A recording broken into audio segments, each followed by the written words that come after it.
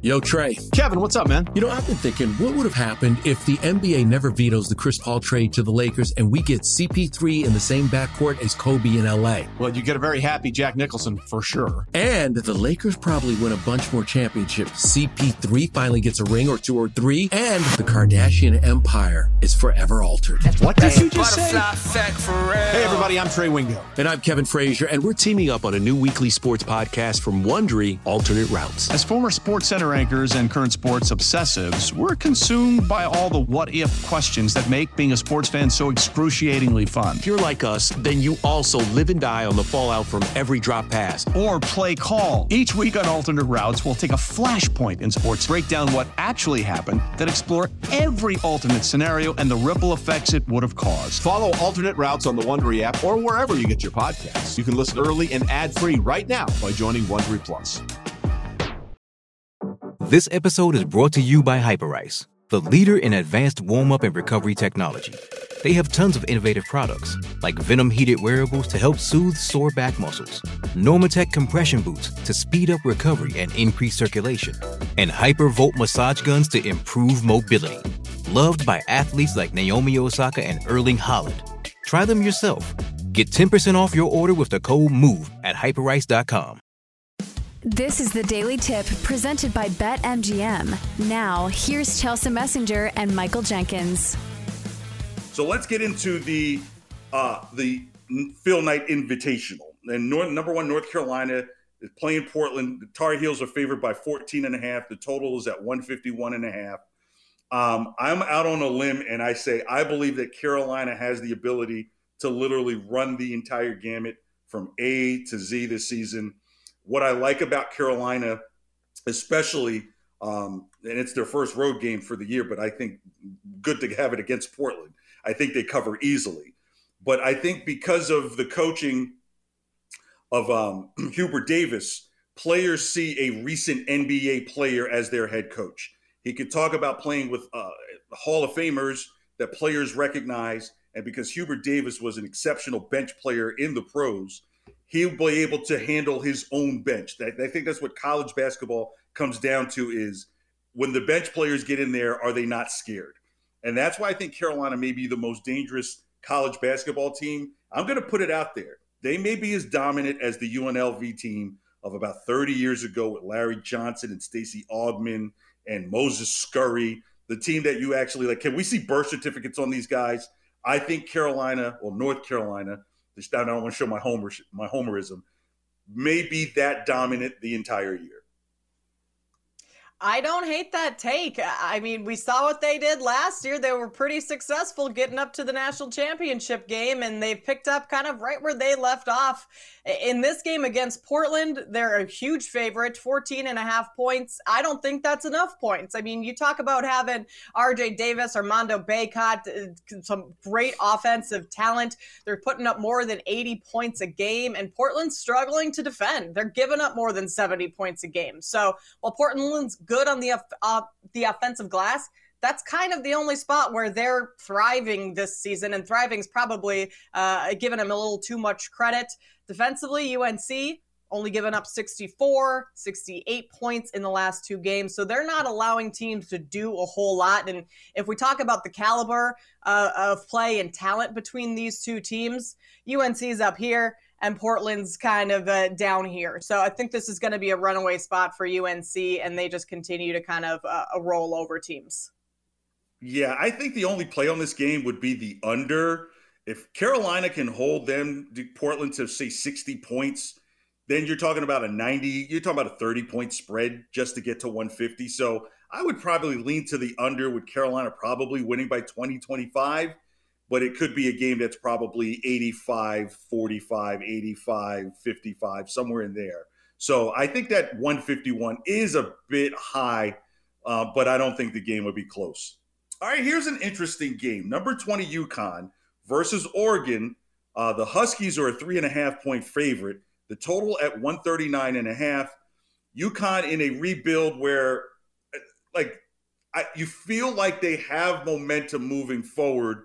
And I'm surprised that I can understand why this game is such close at the teeth. It's kind of a home game for Oregon. You want to see what Connecticut can do on the road. But I think Connecticut will be able to show that, okay, this team is for real, and this is going to be one of your top 15 teams maybe throughout the season. Yeah, I also agree with you here. I feel like we're going to be agreeing a lot over these next couple of games that we're going to talk about. And I'm going to be taking the favorites in a lot of these games because clearly I think it's just the right side. You talk about Oregon and what they've been doing lately. They're great at moving the ball on offense, finding the open man. They're an unselfish team. They're aggressive on the offensive glass. And offensive rebounding is one thing that I look at and take into account pretty strongly when handicapping games, and that's something that UConn does very well. They also don't turn the ball over much. So you talk about managing your possessions, keeping the ball on your side, not giving the opposing team too many extra possessions, but that is something that Oregon does a lot. They're turning the ball over a ton. They're struggling to shoot the three. So if you're giving up extra possessions, you're not knocking down threes. So you're relying on 2-point field goals all game. That's not exactly going to get it done against a top 25 team, and one that, even though they are kind of rebuilding, have looked pretty cohesive through these first couple of games of the season. Yeah, I totally agree. I think this game will be kind of close, though. I think because one team that's good in figuring itself out and the other team that has a history of being pretty good over here the last 10 years, maybe still trying to figure some things out, and maybe in Oregon a little bit of a rebuild. That this might be the closest game to watch out of all the games, but I think this is what you call an iron sharpens iron game. Connecticut gets the win, and it shows they can go on the road and get the win. And for Oregon, they might say, hey, we hung with the top 20 team, and maybe that'll help them as they're navigating through the Pac-12 this year. All right, third game in the invitational side of Phil Knight. Alabama, number 18, versus number 12, Michigan State. Crimson Tide is favored by 3.5. That's a surprise there. Total at 144.5. You know what? In these tournaments like this, I don't like betting against Tom Izzo. It feels like Michigan State is kind of one of those teams that is built for these type of tournaments. I don't care if, you could put them in a tournament where they're playing against the number 1, 2, and 3 ranked team, and they can be unranked. And somehow Michigan State brings this game down to one of the final 2 possessions. Tom Izzo is not a believer in taking the transfer, the graduate students in. He's not a big portal guy. He's not a big one-and-done guy.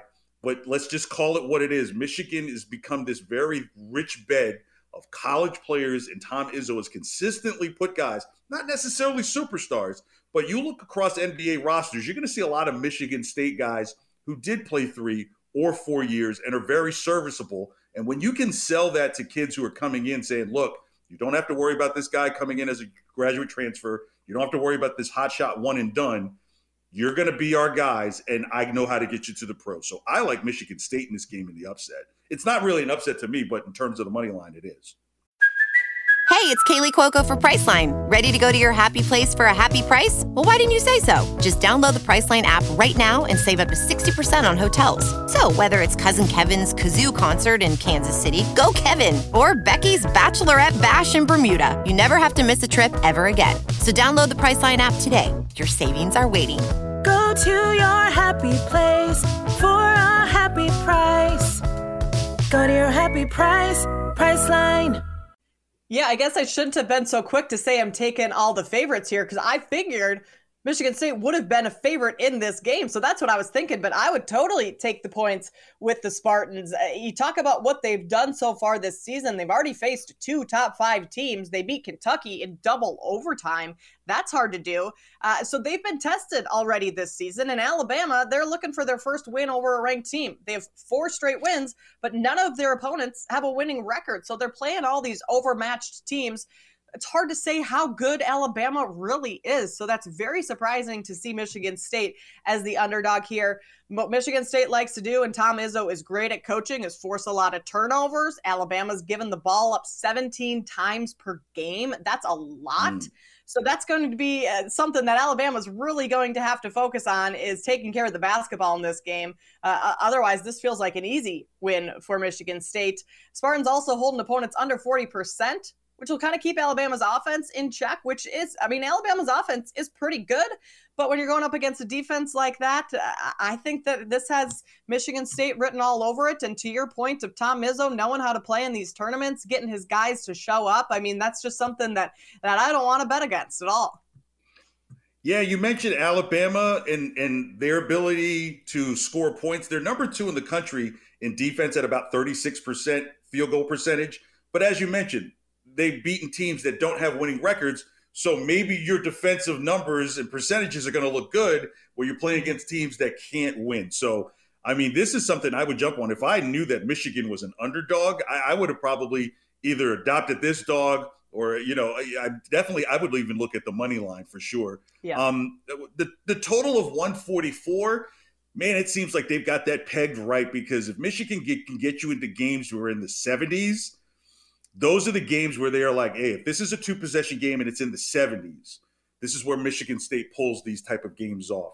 And so, that usually totals are something I can deal with, but this total at 144 just kind of spooks me, because Michigan can get these games into the 70s where it might be 72, 71, and it's going to put you a couple points short of the over of the total. So it's going to be pretty interesting to watch. So that's the invitational side.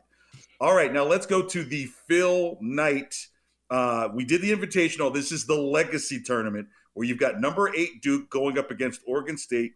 Duke is favored by 21.5 with the total of 139.5. Where do you see a play? Because I see no value on the money line at minus 7,000. No, take absolutely. My money. I'm just free. Yep. That's a play that I don't recommend taking because there's no value right there. But Duke, 21.5 point favorite. I would lay the points with Duke. Their only loss this season is to Kansas. Yes, John Shire is taken over this year for Coach K, but it hasn't really slowed them down all that much. Freshman Kyle Filipowski leading the Blue Devils in scoring in 4 consecutive games. He's been a bright spot on this roster so far. 7-footer, dominant on the glass. 10 rebounds in only 25 minutes of play per game. So this player is doing a ton for the Blue Devils each game. And as a team, they're out rebounding teams 84-38 in their 5 games. Wow. So that just goes to show how dominant they are on the offensive glass, on the offensive side of the court as a whole.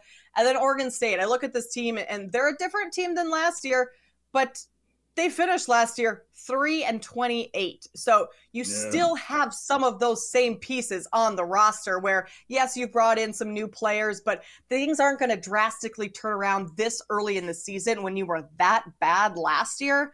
And their schedule so far, the teams that they've played, it's been pretty kind to them. Haven't played a road game yet this year. It's been comfortable and easy at home for them. So I think this is going to be the first real test of the season for them, and one that they're not going to be able to keep up with the Blue Devils in.